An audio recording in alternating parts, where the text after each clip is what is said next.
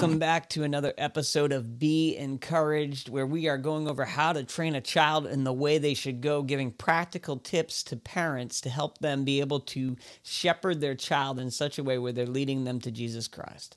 And so today I want to look at specifically dealing with how to have a Bible study or a Bible reading for transformation with your children, right? It's not just that we want to go over the Bible stories with our kids.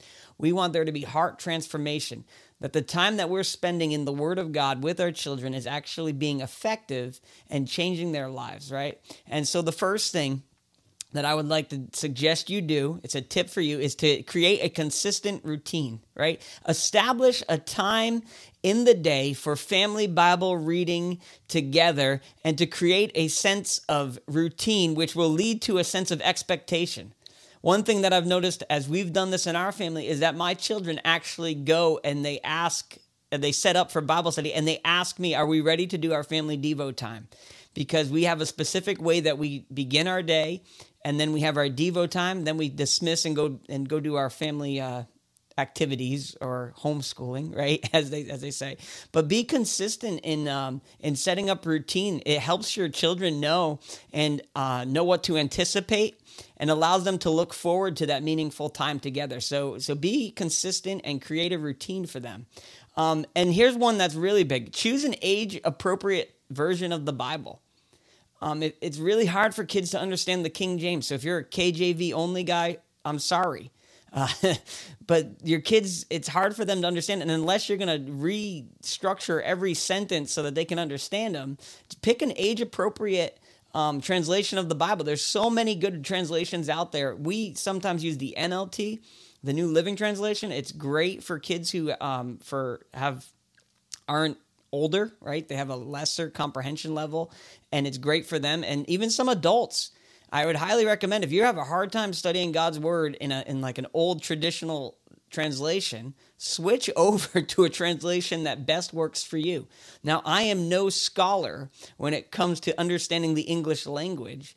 And so one thing that I do is I pick the translation that works best for me, because I can read the Bible, but it's the comprehension of the Bible that matters. It's understanding what you're reading. So I specifically for myself, I use this Bible and I preach out of this Bible. This is the CSB, the Christian Standard Bible. And I love this translation because I can comprehend what I'm reading. And it's the same thing with our children. We want to pick an age-appropriate translation for them so that they can understand what the Bible is saying and so that you don't have to stop and clarify every single sentence that you're reading. Another thing that really helps with the transformation process of the Word of God in the hearts of our children is to have interactive discussion. Ask questions. Encourage them to ask questions. Have an open door to discussion during and after the reading time. Allow them to interject and say, well, what about this? Or you ask, what about this? One thing that we do as a family, and because we're specifically highlighting the gifts of the Holy Spirit that are evident in 1 Corinthians chapter 12, I ask those questions. What gift of the Spirit do you see manifested here? What gift? Is it the gift of knowledge? Is it the gift of wisdom? Like, what gift is being used here? And that helps create interactive discussion, and it helps them to grasp it, to see, like, this is an example of God using the gift of healing, the working of miracles. And that's just one thing that we do as a family. But think about questions that you can ask your kids. And make it an interactive discussion for them, because they're going to better comprehend and they're going to be able to express their thoughts about it. And we should be ready to share our thoughts and insights as well, but allow them to. We need to foster a two-way conversation, and this makes the experience more interactive, right? We're not just reading the Bible to them, we're allowing them to interject and ask questions as well. And so relate stories to daily life. This is number 4. Relate the stories to daily life. Use the biblical example and apply it to life, because it doesn't matter how many Canaanites are in the land or Moabites, but what is the application of the story that brings about the heart transformation, right? That's what we're getting to. The application. God's Word is living and active, right? It's profitable for us. And so we need to get to those points where we can apply the Word of God to our lives and to our kids' lives. So think of application in the story that you're reading, right? And it helps the lesson become tangible for your kids and for you. Encourage reflection. This is a good one. Provide moments for quiet reflection After reading, ask your children or your child what they have learned and how they feel about the story. And this helps them internalize the message and promotes personal reflection. It's like meditate on the scripture. When David says, I meditate on your word, right? That is what we're doing. We're pausing and we're reflecting on what we just read. Sometimes what we do as a family with the little kids, and this kind of goes together with allowing like creativity with it, is we let them draw a picture of what they just heard. And so they do that, and that allows that reflection time of what they just heard. How does it apply? And like I said, it helps internalize that message that you just went through. Another one that's really important, and I kind of use this with the drawing, is you can use visual aids, right? Illustrations, life stories that maybe you've experienced as a family that kind of go along with the story of the Bible, right? You can use those visual illustrations and aids to help with them comprehend and see the application aspect of it, or even the drawing of the picture, like I said before.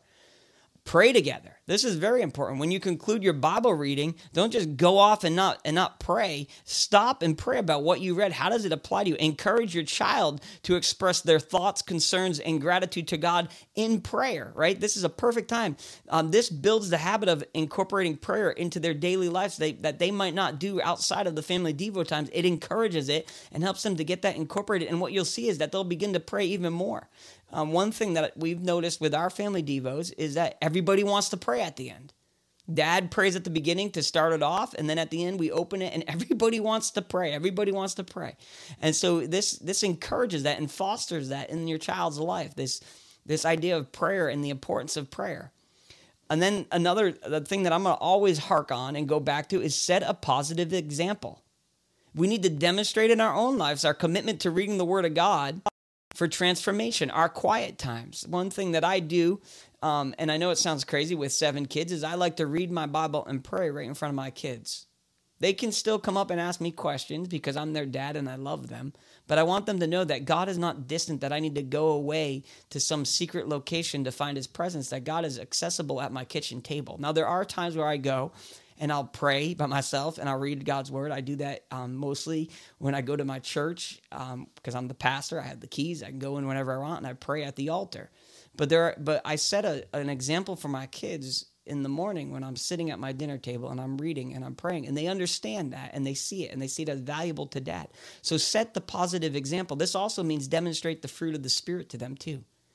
Don't just hark on them, but be that godly example of godly character. You are the greatest influence in their life spiritually. So be that, utilize that to point them to Jesus Christ. The worst thing you can be is a hypocrite. Don't be a hypocrite.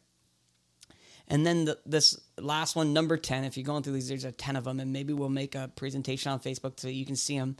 A visible aid for this. Words are hard. But the last one, be patient and flexible. Understand that attention spans vary, right? I can't expect my baby who's 2 years old to have the same attention span as I do the congregation that I preach to on Sunday mornings, right? I need to understand that their attention spans vary. And some days may be more challenging than others, but be patient because God is patient. Be flexible. Adapting your approach to the needs of each of your children while maintaining a positive and encouraging atmosphere, right? Don't crush the moment because you become angry with their lack of attention, but try to foster an environment where you're patient with them. And what you'll find is that they'll grow.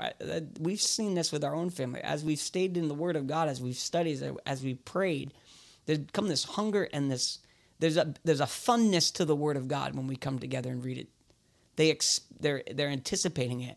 They love the stories, and right now we're in Kings, and they love the stories of the kings, and they can see the ones who are righteous before God and how God blessed them and how God protected for them and how God provided for them. And they love those stories. So be patient and flexible.